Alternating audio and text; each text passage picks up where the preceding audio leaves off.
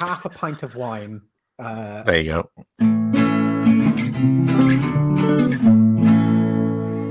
Hello and welcome. I'm Steve. And I'm Al. And I'm Brett. And this is Fools with Tools, a podcast for the tiny Tabernarius. Gentlemen, how are we? How is everyone? Brett, what about you? What have you been doing? Hey, I get to go first. That's nice.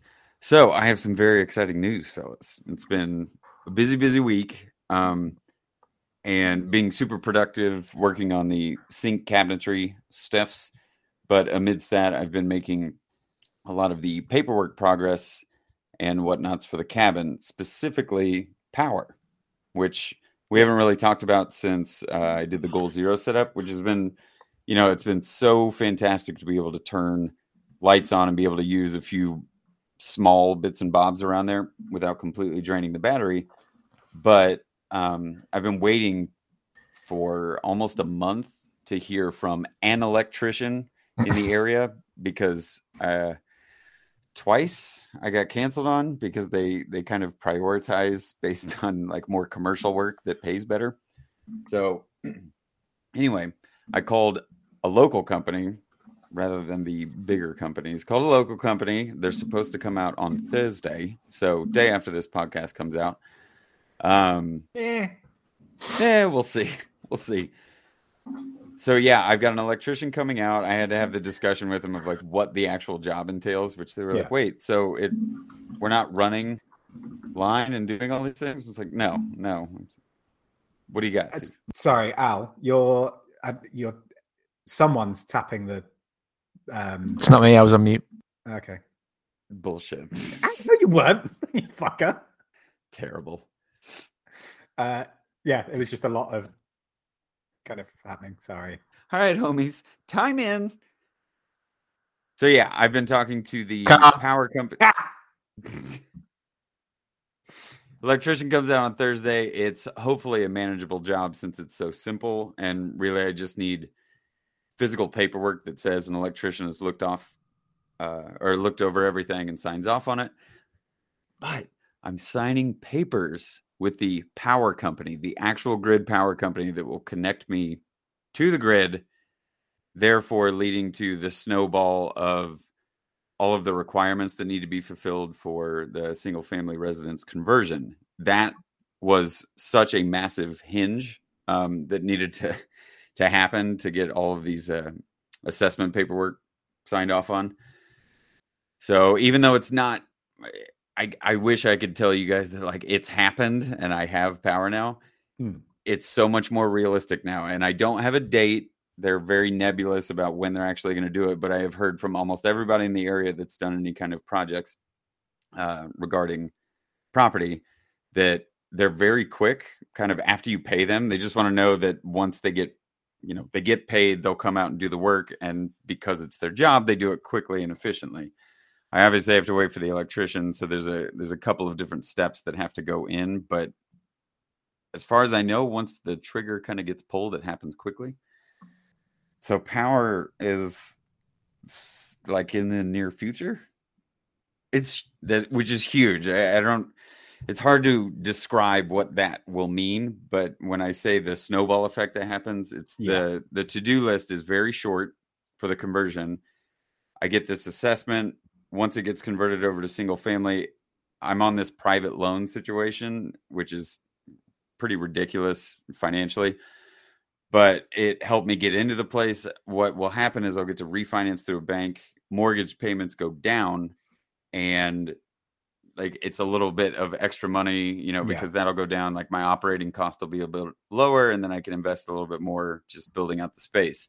It also means that all of the fun, cool projects of making the cabin a home and making it feel more like a residence. Yeah. I've been holding off doing all of that because I don't want them to come out and do the assessment and then go, wait, you changed a bunch of stuff. Like you've done an addition or you've changed the whatever. If I do any of that, it could lead to more paperwork. So we're just doing bare minimum to get the sign off right now. And power is a massive part of that. So I'm just like, I'm chomping at the bit to make this happen. that HVAC guy that I've told you guys about that's going to do my air conditioning install heating situation, he's like ready to go the minute I pull the trigger on it. Yeah.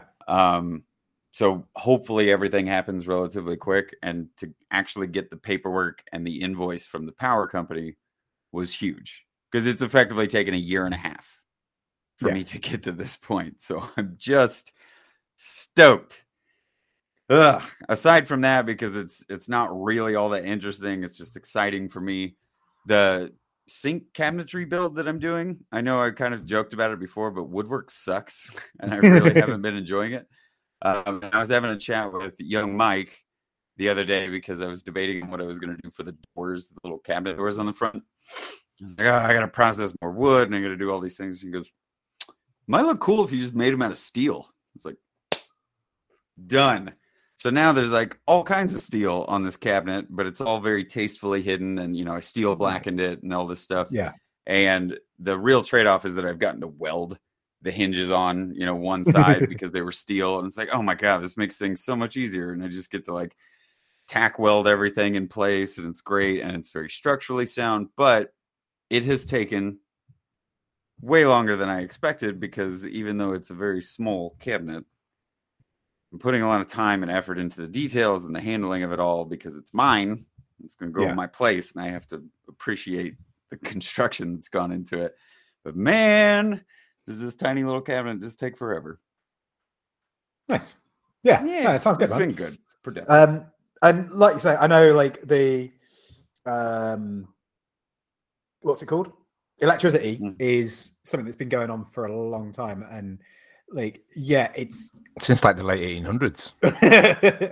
It's not super exciting for people that aren't involved, sort of thing. Like I can understand why you might think that, but at the same time, I'm so excited for you to finally actually get that in there, and for it to be a thing, and you not have to worry about it, just be able to plug shit in and it work. Like that's it.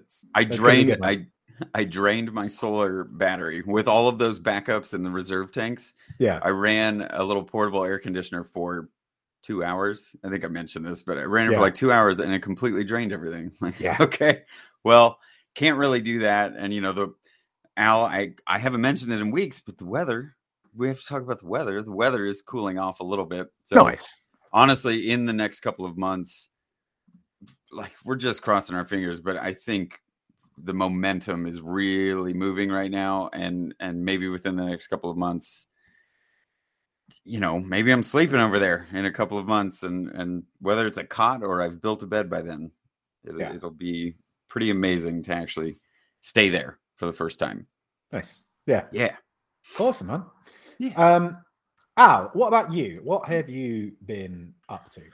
If I look or sound or smell a little sleepy, it's because I do smell quite sleepy. Yeah, I've not slept since at least Wednesday, because it's been scout camp this weekend. And normally lack of sleep doesn't bother me that much, but when it's lack of sleep and you're legally responsible for other people's children, it becomes a little bit more exhausting.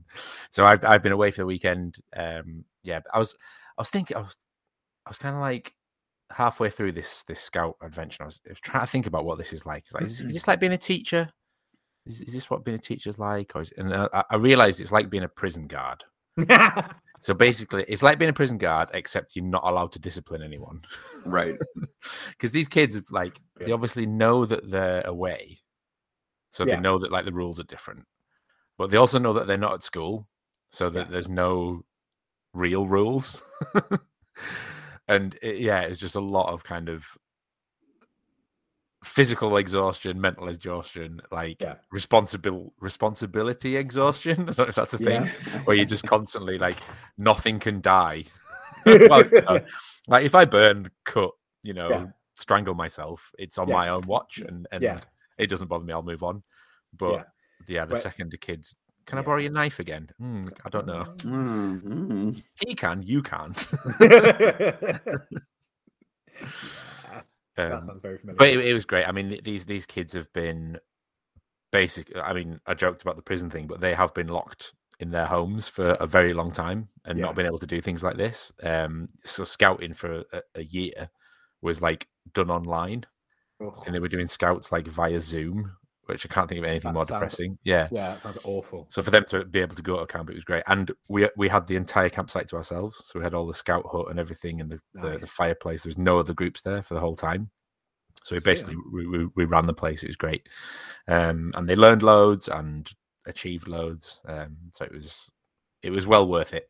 Yeah, awesome, man. Is that it? Is that like that sounded really? Unless you want me to do anything else. Yeah. No, I was gonna say like, yeah, I'm assuming work if you want. Yeah, I was gonna say I'm assuming the rest of the week was just work. But yeah, no, I fully appreciate what you mean about like the responsibility side of things, because even doing like a class, like even for just the 8 hours or whatever that we're teaching, like with adults that are supposed to be responsible for themselves, like we still have to be responsible for them and like keep an eye on what they're doing and make sure they don't burn themselves and all of that. And like doing that can be fucking tiring. Yeah. So the idea of doing it with a bunch of minors is terrifying. I mean, for me, it was the timings of it all. So when you're running like a workshop with adults, it's start at 10, maybe have 15 minutes introduction. Yeah. Do a class for an hour, have a tea break. It's all very civil and very kind of sort of relaxed, and adults can sort of have a chat and entertain themselves in between while you're setting up the next part of the workshop. Kids get up at 4:00 in the morning and instantly need to be entertained. Yep. There was no iPads or phones or anything allowed on campsite. So it was like, what are we doing next? Can we go to the playground? Can we go to the river? Can we climb the tree? Can I build a rope? Can we do this? Literally from 4:00 in the morning till 2:00 at night. What are we doing minute by minute? And if there's 30 seconds where you're not doing something, someone will try and jump off a cliff or there is punch another each other off. Like a bunch of or a group of adults that are also like that. They're known as makers. Yeah. Steve, what are we doing, Steve? What's for dinner, Steve? Where are we going next, Steve? I think it's more specific than that. I think those people are called Rasmuses. Rasmi. Waking up at Steve's and having Rasmus just go, right, food, coffee, or tea. What are we doing?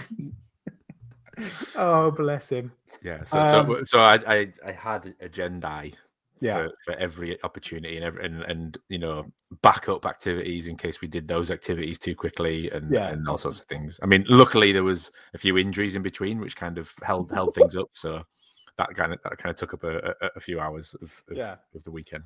I'm not sure you should really say that injuries are. They were minor. They were just sort of skin burns, that kind of thing. Mm-hmm. Skin burns. Yeah. Not flesh, just skin. Yeah. Speaking of not getting injured, my week has been interesting.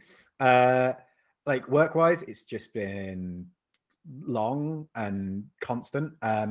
Lots of good things happening. Richard, the young lad, we've finally got him on production pans. So now if you buy a pan from the workshop, it's not guaranteed to be made by me. It might be made by Richard. And annoyingly, he is already better at it than I am. Like he's way more consistent with his rivets, and just generally, he's actually really fucking good. It's really nice to see. It's like it's kind of like that proud dad moment of like, look at you doing the thing. But yeah, that's taken a shitload of stress off of me, because it means that now I don't need to be in the pan room making. You don't need to say off of. We're in England. Wait, you can just say off. You can just say off from. You don't need to say off of. What did I know? What sentence? I don't even know what of taking something off of someone. It's redundant. Yeah, I know, but it's shut up. Don't make me think about what I'm saying. That confuses me. But yeah, so it's taken a shitload of pressure off me. It's so difficult. You've broken Steve. Because it means that I now don't have to be it means that I don't have to be the only one doing the pans. And it means that when I'm doing other things, there can still be pans getting made. Yeah, which just it all around makes life a little bit easier. Wait, does that mean you get to go to Sweden because pans can get made when you're not there? Unfortunately not. No, I'm assuming you mean the restaurant thing. Yeah, I have been trying to get Al to like seriously injure himself so that he can't do it, but no such luck so far. Just start putting stuff on the floor in his way. But yeah, so that's been good, and it does, however, mean that I'm gonna be able to do some more interesting things within the workshop. And we're kind of doing, or I'm doing a bit more of the admin sort of side of things, and yeah, we're kind of not changing roles, but we're redefining our roles within the workshop at the moment, just in the name of efficiency, and it's quite good. It's lots of positive things are happening with it. But yeah, that's kind of like the unexciting thing that happened at work. The exciting thing was driving down a nice little single track lane and meeting someone coming the other way at 70 miles an hour. Yeah, so I now need to, as well as fixing the leak that's occurred on the Volvo, the pickup, which is still in bits, I now have to fix the Land Rover as well, because some dickhead decided that he was actually in a rally when he wasn't. So long story short, guy came around the corner, saw me, jumped on the brakes, realized he wasn't going to stop in time, mounted the Verge, still managed to hit the Land Rover, going probably about 40 when he hit me, but was on the verge enough that like there was some serious damage to the car, but he didn't come to a full stop. So he just carried on and then just drove off into the distance and didn't stop, which means that, of course, I now can't claim on the insurance. So I have to fix the Land Rover myself, which is super. So I'm going to have mismatched wings because I'm not paying for a respray, because fuck that, that's expensive. And I've got to replace the doors at some point anyway. So what I'll probably do is replace all of the panels and then respray the whole lot in a couple of years. Harlequin Landy. Yeah, that's more likely what's going to happen. But yeah, so that's been fun. And then had to get back to work and finish off the day with that. But luckily, walked away completely uninjured. And when I put the post up on my stories the other day, like I said then, I'm just super fucking glad that the guy hit me and not one of the dog walkers or like the kids that use that lane at that time of day. Because there is no way that he could have stopped if there was a dog or a person in the road, and the speed he was going, he would have killed someone. So with any luck, like, it's worth it because it means that guy will never do that again. I hope. I'm inclined to think that he probably still will, because people like that tend to be assholes. But yeah, it might have shit him up enough that he maybe rethinks it, at least around that area. But yeah, so that was fucking terrible. And then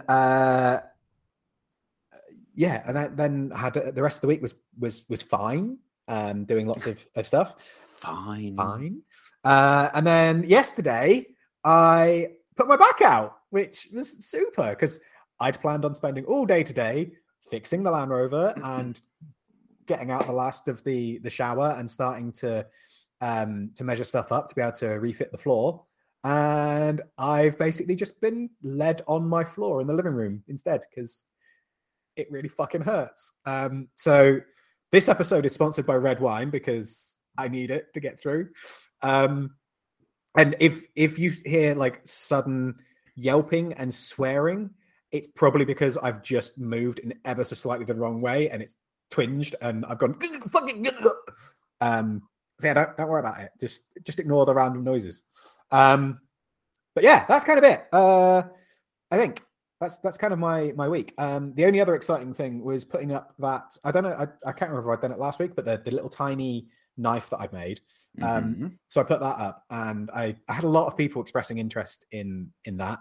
And it was quite difficult because I was having to explain to every single person that yes, it is only tiny, but it's still going to be like 60, 70 quid for that knife just because of the amount of time it takes to make it.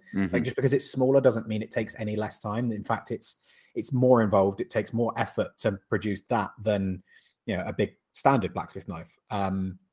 So yeah, that was interesting having that conversation over and over again. But the plus side of doing that is it segues beautifully into this week's topic, which is that little things taking more time to do than big things because they're little.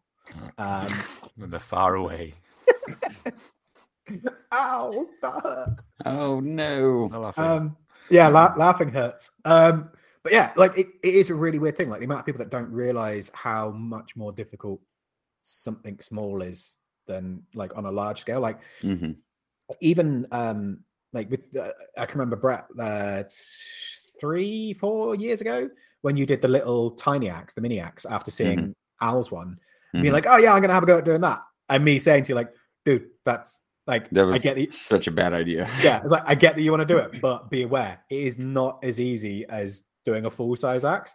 And you being like, nah, this will be fine, I can do this. And then and of course, like dickhead me at that point in time had punched like 2 holes in steel. I was like, I know what I'm doing. Yeah. Fine. And then afterwards messaging me being like, dude, that was really fucking difficult. You were right. Like, dude, fuck.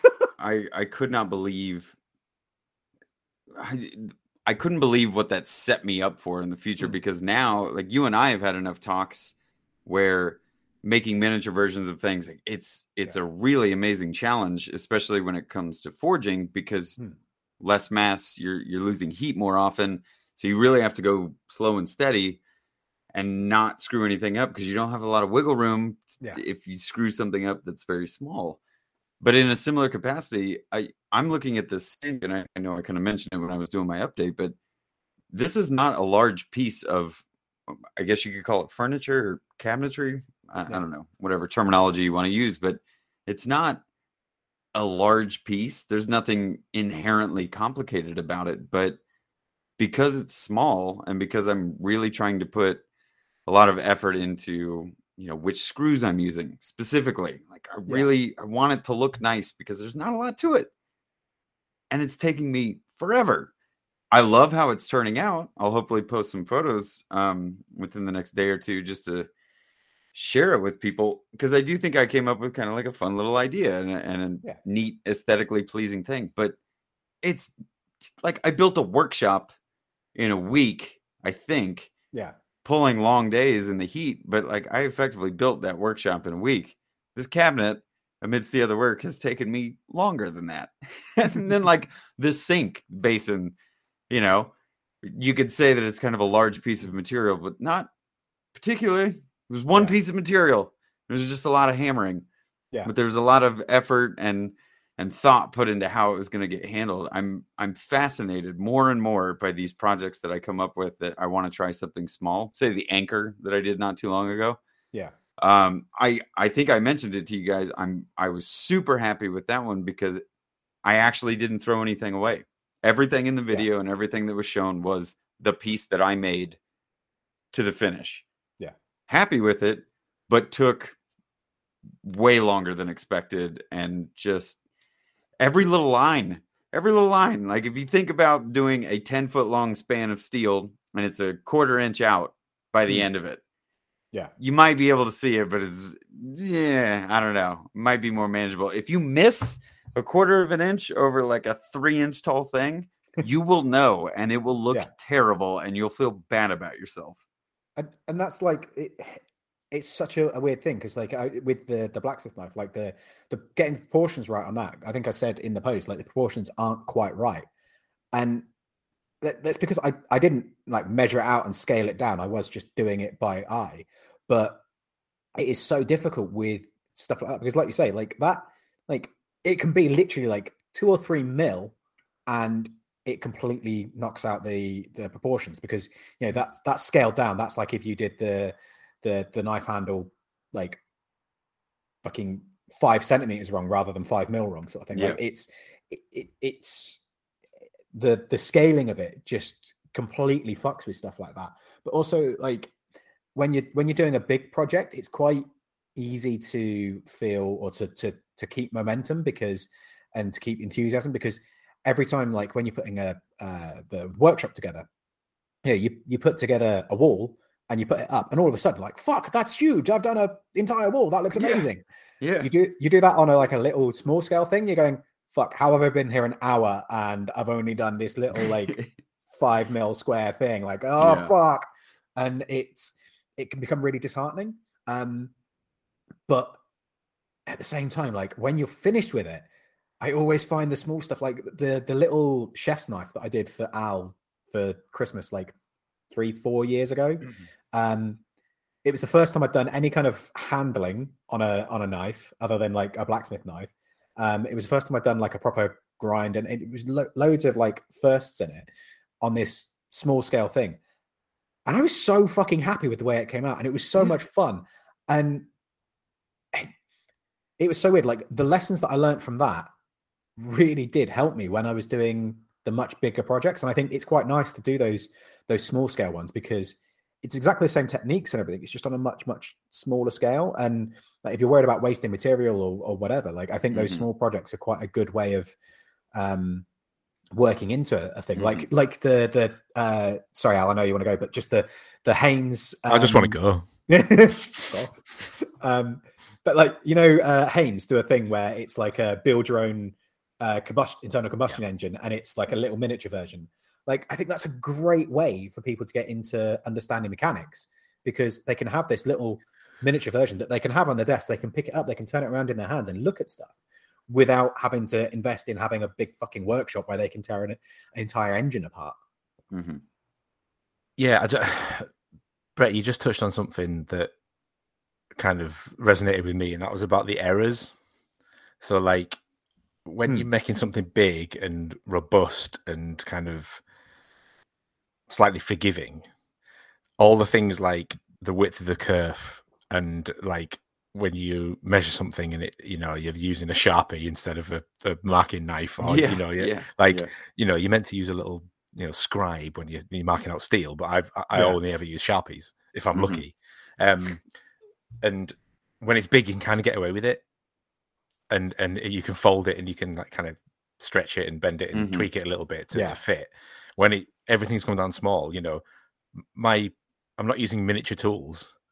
You know, the width of a blade is no longer 10 times thinner because the thing I'm making is 10 times smaller. It's still exactly the same width, and everything I'm folding around, all my sort of right angles, which are probably out a bit, you know, but again, it's forgiving when it's big. I'm trying to use the same tools to make things that are small, and it transcends everything. It's not just like woodworking and metalworking as well. If I think about like cooking and food measurements, like I know how to cook rice for 300 people. Yeah, because I use the 300 pan. If I go down to like a tiny little jug, that's shitty and all the markings are rubbed off, and I'm trying to measure out 0.4 of an egg yolk, and it's like, this is impossible. Like, you know, and people always like, when I cook for people, they often ask me like for the recipe for things. It's like, I don't know the recipe. I know how to make it on a huge scale. Yeah, because you can never put too much salt in. You can never put too much of this in. Whereas it's like, what, pancakes for one? How do you do pancakes for one? This is fucking impossible. So everything is like, all those errors are compounded and magnified as you get down small. It makes life really fucking difficult. Like, in theory, you can just shrink it down. You know, you can take the opposite of what I did for Tira. You could just take the schematic and scale it to whatever size you want. But small seems to be a fucker. Everything to graphics. There's no problem when you're blowing something up. When you shrink something down, you come across all these problems about like screen resolution, you know, pixel size, like how many things you can see, and it's just like, I just quickly, Brett, before you jump in, sorry, I just like you saying that about the logos and the graphics and stuff. Like, that was one of the things that I found with the touch mark. So my touch mark, I scaled it down from my logo to make it something that I could stamp, but I found even that doesn't quite work on the smaller scale that I want, which is why I've then had to redefine what my touch mark is. And I know exactly what I'm going to do now, and I know that is a touch mark that I can go down to being absolutely fucking tiny, and it will still work. It will still be recognizable as what it is to me, and it works within the larger picture as well. Yeah, sorry, Brett, I totally stole your thing. No, you're fine. I wanted to jump on the cooking aspect of things. Al, I know I've talked about my grandfather's Southern style American biscuits. I only know how to make like 40 of those at a time. I don't know the recipe that makes less than that. Yeah. So I did it, I did it here at the Maker Ranch because it was a family thing. Like every Christmas we would do it. So, last Christmas came around, I'm going to make biscuits. I don't know how to make less. And because the folks out here don't necessarily feel as keen about biscuits and gravy like I do, I felt bad because we had to throw a few of them out because no one ate them. But I don't know how to make less of a recipe because the baking soda to baking powder ratio is a kind of specific spoon, just like regular spoon. And you go spoonful in the front, and then you use the back end of the spoon. Yeah. And put that in your baking soda. So yeah. Wait, is that which one's more, Al? Soda or powder? I think it's powder. Powder is the back end. Powder has soda in it. Yeah. Okay. Well, whatever. Yeah. One of the measurements is the front part of the spoon, and then you turn the handle around, and that's what you use for the other measurement. So I don't know how to make less than that because I can't use a smaller spoon unless somebody wants to try and perfectly scale down the spoon that I've been using. Yeah. And my mom's tried to do, because she's a math teacher, she's tried to put together a scalable recipe, but I know we've all tried it, like me and my sister and various people in the family. I think my brother tried to do like a small scale and use a couple different ingredients as well, and it just never turns out right. So I know it's the cooking analogy, but when material starts to feed into my making world, and I'm trying to do these, I use 4 of the thing for this. I guess if I'm doing a quarter scale, I'm only using 1, and it never works. Yeah. Or I do something completely wrong. Steve, volumetrically, I know there's maths to do for, I've got a 1x1 piece of steel. Okay. That will make me exactly this much if I squish it down. Like, I don't know how to do that or how to approach it. And I will always end up just cut a little extra off. If I lose a little bit of material, no big deal. But you start to scale how much material is available to you because you want to be cool and reuse some old steel that you found at a flea market. And suddenly you realize you don't have enough because you did the math wrong and like you can't stretch it out enough. Jesus Christ. I mean, we get that a lot, like especially when I'm making like the little things and stuff like that. There are so many people that will come up to me afterwards and be like, "Oh, so what dimensions did you use? How did you do that?" I'm like, I don't know. I did it entirely by eye, like that. Like I know for like when you're doing, especially decorative ironwork and stuff like that, there's so much maths behind like, well, how much do you use, and make it repeatable and all this. And I'm like, yeah, when we're doing like product, then yes, 100%. We know exactly what stock we're using. We know how much to do it. How much of a taper to put on it and all of that. When I'm doing the little stupid knives and stuff like that, it's a one-off. I'm not going to measure it. I'm not going to think about that. I'm not going to try and work it out. I'm just going to start bashing the shit out of it and seeing what happens, and then going from there. Like when I did the set down on that little knife, I was like, about there, dunk. A little bit more, dunk. And and draw it out from there. Yeah.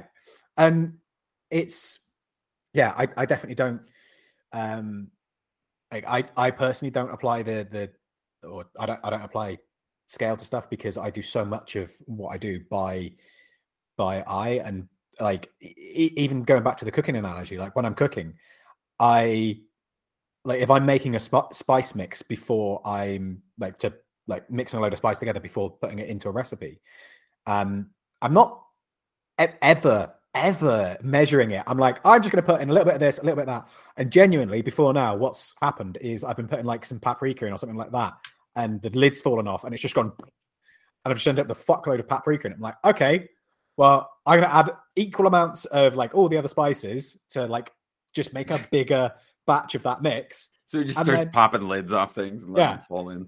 And just end up with like, I've then got like a little glass jar with that particular spice mix in that I'm just going to use in the next like 4 or 5 times I cook. rather than going, oh fuck, I've got to take it out and I've got to put it back right. I'm like, nah, fuck it, it'll be all right. That's why I can never replicate the stuff that I make. Like if I make something that tastes really nice, great, enjoy it, because I'm never going to do it again. Because I don't know what I'm fucking doing. Like that's what I like about making. That's what I like about blacksmithing. That's what I like about cooking, is that that freedom to just do whatever. I find it difficult sometimes watching. I'm going to go specifically for like epoxy work that I see. Just thinking about epoxy. Yeah. The idea that these, very precise liquid measurements, and I know you can futz the amount of hardening agent that you put in there if you kind of want a faster set. But Ben and I were just talking because he did a couple of projects recently, and even though he wasn't necessarily doing a thick pour, it was kind of deep, and you're told to really only pour a little bit at a time because it'll overheat and bubble up and do all kinds of crazy stuff. And he's working out the logistics of that and figuring out like how much can he get away with so he doesn't have to do 15 different pours. But when we talk about the material usage and the waste and the excess, that we create because we're not working precision based and saying I need exactly this much material, it will produce exactly this thing, and I won't have a lot left over. I am a big fan of not, being wasteful. I think all of us try and be not so wasteful. But when you're dealing with the scalability of things, that stuff is a really hard fight for me of needing to know how much I can get away with, or like, oh crap, I bought way too much of this thing and now I'm never going to use it, or I have no plans to use this excess material and maybe it goes bad, or, there's a shelf life on it. And I feel bad about that kind of thing, but it's the epoxy resin stuff that I see all over, where it seems like the main approach is to just like way overdo it and then just cut it all down or mill it all down, or take a router and blast it all square. So you just create a mass and then kind of like chip away at it. But you've created that, and now you're just left with plastic flakes everywhere. And unless you're sending them to the Brothers Make to do their thing, I assume that's all going into a trash bag, which just makes me feel like this stuff's just going to go disappear into a landfill, or I don't know, whatever. Well, I mean, that for a start, that's kind of the nature of reductive processes, is the fact that you start with a big chunk well said, and you take stuff away. But like that, that's one of the reasons why I make all these little things, is because, so without going into too much history, obviously back in the day, high carbon steel was extraordinarily valuable. That's why you get laminate blades and stuff like that. That's why that stuff was developed, because you wanted to use as little high carbon steel as possible, but to still retain the cutting edge. Just because it was so expensive. And that's why you'll see so many blacksmiths nowadays that still like have a scrap pile in the corner of, like, a lot of smiths will just have a scrap pile where they can just go in and they can grab bits out to just play with and tinker with. But also like tool makers and that tend to have like a high carbon scrap pile where it's like even the tiny little bits of high carbon steel go in there, because you could use that in a laminate. And that's where like my obsession with making little knives and little hammers and little axes and stuff came from, is the fact that we had all these little tiny bits of steel. And I was like, well, I want to use one of them. Like, I think it started at like one of the festivals, and there was a tiny little bit of like EN9 or EN45 or something left over. And I was like, well, I could make something with that, and just going and just trying and making that little thing. And I think like there's the scrapwood challenges and stuff like that, and like the Tim from Turdworks, like his scrapwood handles and stuff, where he's getting all these old scrappy bits of wood and layering them up together to make something bigger, which he can then use. And like there are so many cool projects where people are taking like leftover turning blanks and stuff like that and making little tiny projects out of them and just using it rather than just burning it. And I think that's fucking great. Yeah.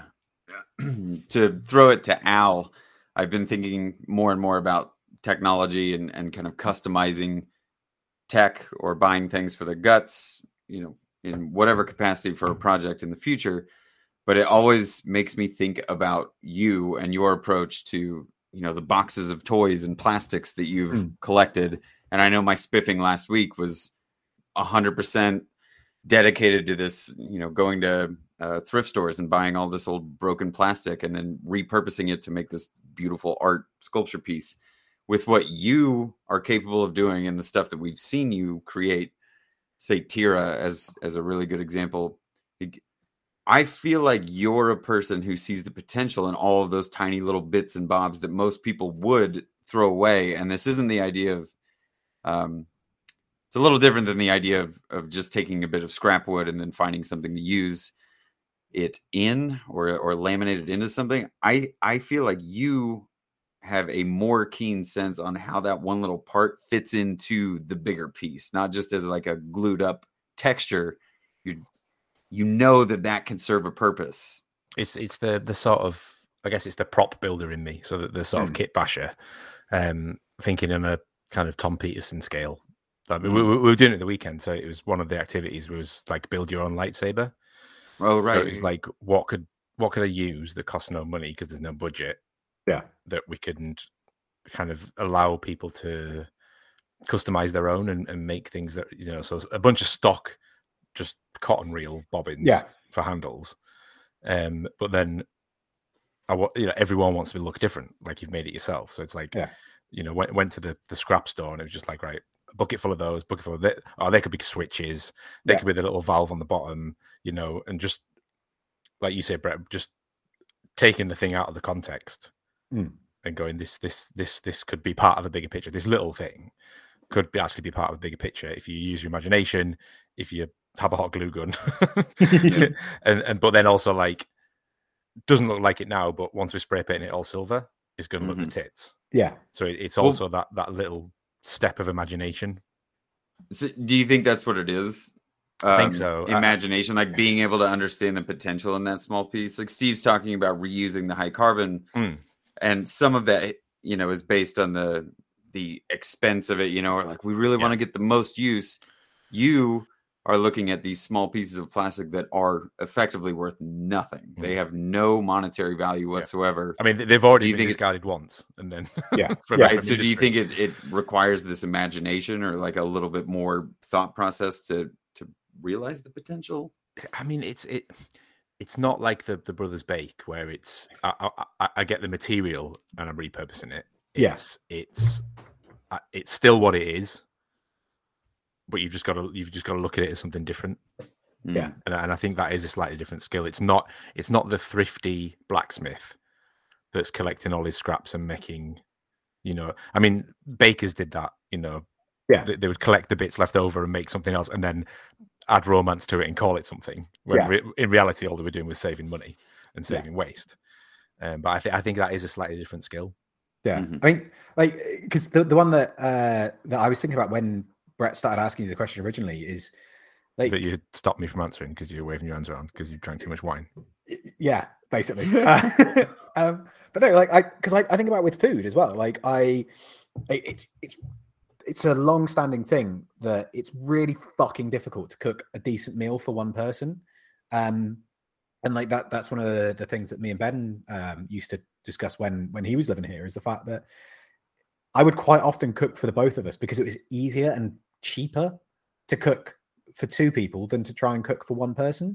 And even if you cook up a meal and you've still got leftovers left over and then using that in the next meal and using the leftover from that and the next meal and creating this thing where you end up with one piece of meat that feeds you for the entire week.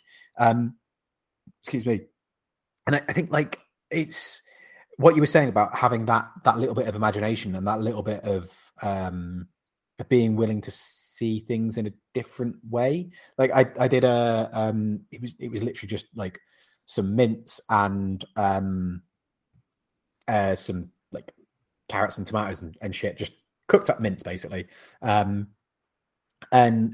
did that on Thursday maybe. I've used it I've used a bit of that every day in a different meal, whether that's been like literally just a little spoonful just to put a little bit in, or like reheating it but putting in some like chipotle paste and some tomato puree to make it a little bit more saucy and a little bit spicier, and then spreading that on some toast and putting some cheese on top and making like a cheap pizza sort of thing going on. And yeah, I think like I really find that aspect of things interesting. Like, because I mean, I've eaten your food before. It's fucking incredible. But I've also Thank you. You're welcome. I've also seen some of the like the shit that I cook when I'm just cooking for myself, and it's like I need to get some protein and some carbohydrates in. So I'm just going to put some oats and some eggs together and fry them up, and that's going to be it. And I'm going to put some hot sauce on it to make it taste nice. So yeah, I think it's quite an interesting thing seeing what you can make with limited ingredients on a smaller scale. I think there's something fundamental in there as well. It's that constituent parts thing. So if you're breaking it down into the sort of small components, so you don't have to look at the big picture all the time. I think that's why people get overwhelmed by stuff, whether it's projects or meal planning. Oh, God, I don't know how to cook. It's like you do. You know, you can put toast in a toaster, you know how to cook. Yeah. It's just you need to do 10 other things that are like putting toast in a toaster, and you bring them all together. But I think the constituent parts is the key bit. If you can fry mince in a pan, ground beef, you can go anywhere with it. It's just doing that bit is the first step in that little part. And I think it's the same with everything. It's like, can you get that billet welded right? Yeah. Then you can start making your project. And I think that's always been an off-putting point. And I think even reading kind of some of the things in the group about sort of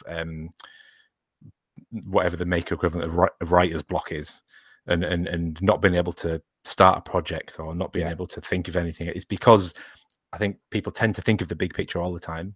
Yeah. Whereas I just think of everything individually, all the processes that need to be done right to the end. It's still daunting because unfortunately my brain, I think of them all at the same time, but each step is actually easy.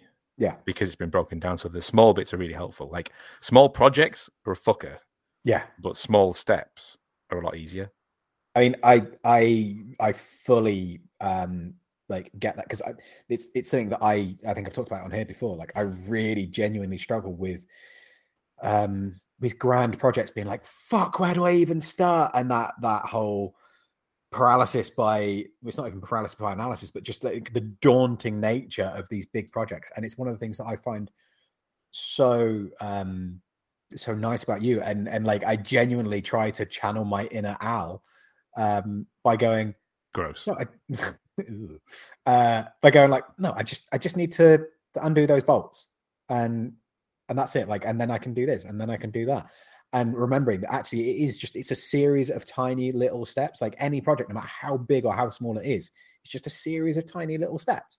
And if you can remember that, and you can work on that, like you can achieve fucking huge things, but you can also achieve little tiny projects, little teeny tiny ones. But it seems so strange to think about it, that your grand projects is a series of small steps, but the initial discussion was how making small things is more difficult.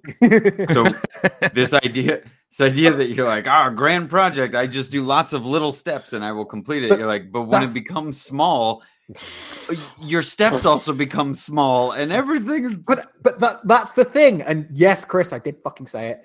But that's the thing, is like a tiny project still has the same amount of steps. It still has the same amount of effort and work involved in it. It's on a smaller scale. It's harder because it's fiddlier. Yeah. And you, as I say, you're doing it with a hammer that's 4 times as big as the actual workpiece you're working on, sort of thing. Like it's not the size of the project, it's the scale of the project. Does that make sense? Oh. Or the scale of the tasks? The steps? We'll get there. Come on. Keep working on it. It's not the size of the project, it's the number of steps. I don't fucking know. It's not the size of the mountain, it's the steps you take. I don't fucking know. Bollocks. Should we go to spiffing?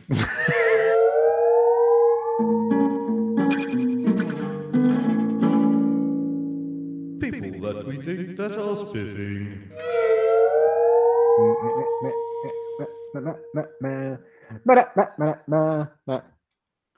That's what I'm talking about. Al, have you got an order? Yes, Sab, which means I am first, and I am going to spiff someone that I was already following, but I genuinely had to go via Reddit to remember the guy's name because I'm an awful human being. But I think we've talked about him on the show before. I think a guest spiffed him, or maybe Brett did. But Roman Boutin, he is quite well known on the grams, but he's the guy that takes coins and puts clockwork bits inside of them and makes them do things. If you don't know what I'm talking about, just go on Instagram and look at Roman Boutin. His last 3 or 4 posts, just skip straight past them, but go into the actual mechanisms. It's fucking insane what he does. He's such a talented guy, and every interaction I've seen with him has been quite a little blunt, but in a really nice way. Be like, guys, I can't take any more orders. Please stop asking me. I can't make more than what I can make. And I ain't making you what you want me to make you, so just fuck off. But yeah, if he's got something to sell, then it goes up on there. But it's the one-off pieces are just fucking incredible. And as a bit of a twofer, he also in his last post it spiffed, he didn't spiff. He shouted out a street artist, which sent me down a complete rabbit hole of following and going after shitloads of different street artists on Instagram, and made me remember how much I fucking love street art. So yeah, that's a twofer for you, both Roman and street art in general. Nailed it. Because it's fucking cool. I like the way they do street art. Saying that, I rewatched Spider-Man Into the Spider-Verse yesterday because I was laid up doing fuck all because of my back, and it's still such a fucking good film. See, I've not watched it since the first time I watched it. Oh, because it's one of those where I enjoyed it so much I don't want to waste it. Yeah. Mm-hmm. So I think it's now time to rewatch it. I think you should. It's so fucking good, man. I rewatched the newest Spider-Man movie trailer because I just wanted to see Alfred Molina come back. Oh, Peter! Oh my god, it's so. That really hurt me, but it was so worth it. Yes, that trailer is so. And it was classy de-aging, not rubber-faced de-aging. Yeah, yeah, it was just enough. I mean, you didn't even need to. At no point was it like, how old was Alfred Molina in Spider-Man 2? It's like, I don't care if he's old. Yeah, and that's the thing is they literally could have done had him as he is at the moment, and I wouldn't have known or cared. Old Loki. Yeah. Ooh. Al is next. This is a quantum spiff because we've already spiffed them, but I'm going to go in further. And I'm going to put a playlist in the shows. Ooh. I'm going to curate a playlist just for this spiff. This is how much I like you. And it's the Kurzgesagt, their sort of series on scale. And they talk about the sort of limits of size for animals in both directions. So how small can something go? How big can a bacteria be? Why would an elephant explode if you dropped it out of a window, but a mouse wouldn't? And all these really interesting phenomena that affect and change scale. So there's several videos of it. Some of it's about space and the scale, and some of it's about sort of physics and atoms, and some of it's about nature. So did you see the one they did last week, maybe the week before, about the largest black holes? Yes. Supermassive, ultra mega massive black holes. Yeah. Like, it's like how many extra hyperbolic words can we add at the start of this to make it? Because supermassive black hole is not big enough. Yeah, that's tiny in comparison. That was the thing. Is just the way that they scaled it up, and then you're using a supermassive black hole as the smallest thing that you can fit on a screen next to this other thing. I was like, holy fuck, this is insane.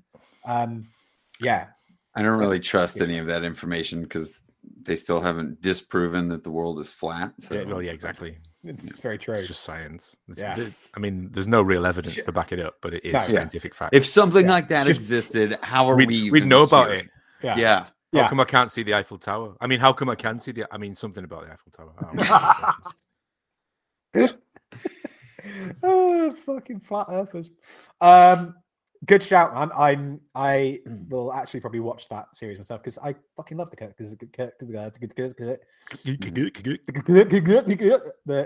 Kazak videos. Fuck, that's difficult to say. What was that? That was a okay. It was a enthusiastic tally ho.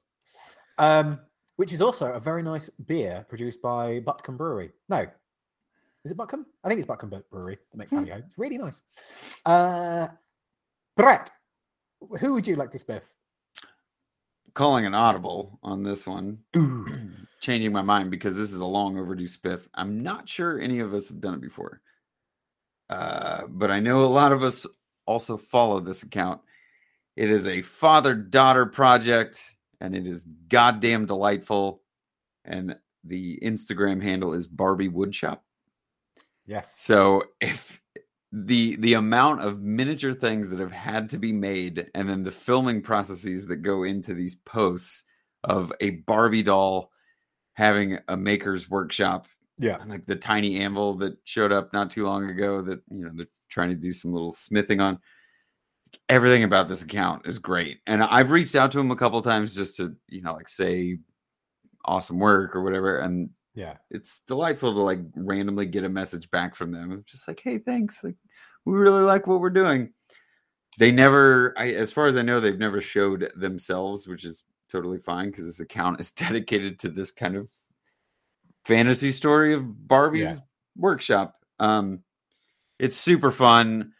I don't even know, they've shown some things about making the tiny dovetails and different joinery and stuff projects. They obviously have to film it in such a way where it's pre-made, but make it look like Barbie's doing it, whatever. All the work and production that goes into this clear cut passion project just makes me very happy. So if you're not following Barbie Woodshop, you should be. Nice. Wait, didn't you say this was an audible spiff? I'm calling an audible, meaning I'm changing my original idea of what I told you guys. It's a sports ball reference from Hand Egg. I did not get that. How am I the one that used it? Fucking anyway, go on. It's American sports. I don't. The only American sports I watch involve ice.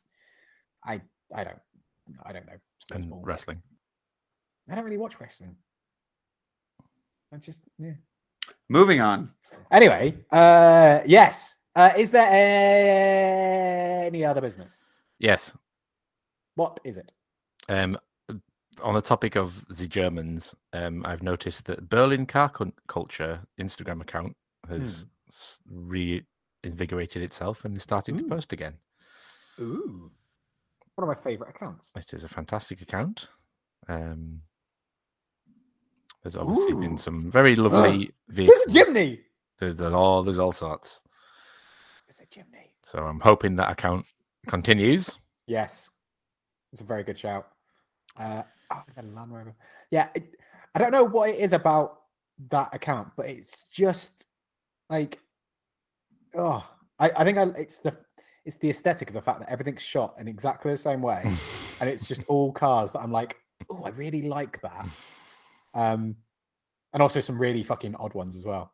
But yeah, seeing a Jimny just made my day. I think there's a Lada as well. Yeah, it's like, what's that with the big wheels? Is that yes, the Lada, the Lada 4x4. Oh, do it. Yes. Good shout. Brett, what about you? Is there any other business from you? Nope. Yeah. Well then. I did have some AOB and I've forgotten it. So if you want to find us, you can find us in all of the usual social. If you want to find us, you can find us in all of the usual social media places. You can find me at Moonshine Metalworks. You can find Brett at Skull and Spade 13. And you can find Al at Al's Hack Shack. Was that enough time for you to come up with something? No? I had something. I just forgot to spell it. Okay. Also, I'll save it till next week. Okay, cool. I can't roll my R's on demand. I can only do it when I say Brett. You got to stick a B in for brah. Oh, that actually worked quite well. Oh, every time I laugh, it hurts. So yeah, until next week, go do the things. Go make something tiny. In fact, fuck it. I'm going to put that as a Facebook group challenge. Yeah, make a tiny thing. Ooh.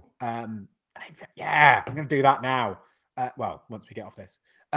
It doesn't have to be a shrunken, mogrified version of something. It can just be something that was originally tiny. Yeah, just make a tiny like thing. a ship in a bottle.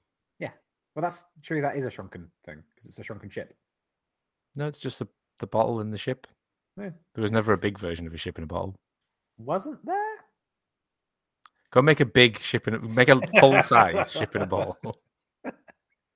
Right. Yes. Until next week. Go do the things. Go enjoy yourself. Go hug someone. I don't fucking know. We love you, and we will see you next week. Bye.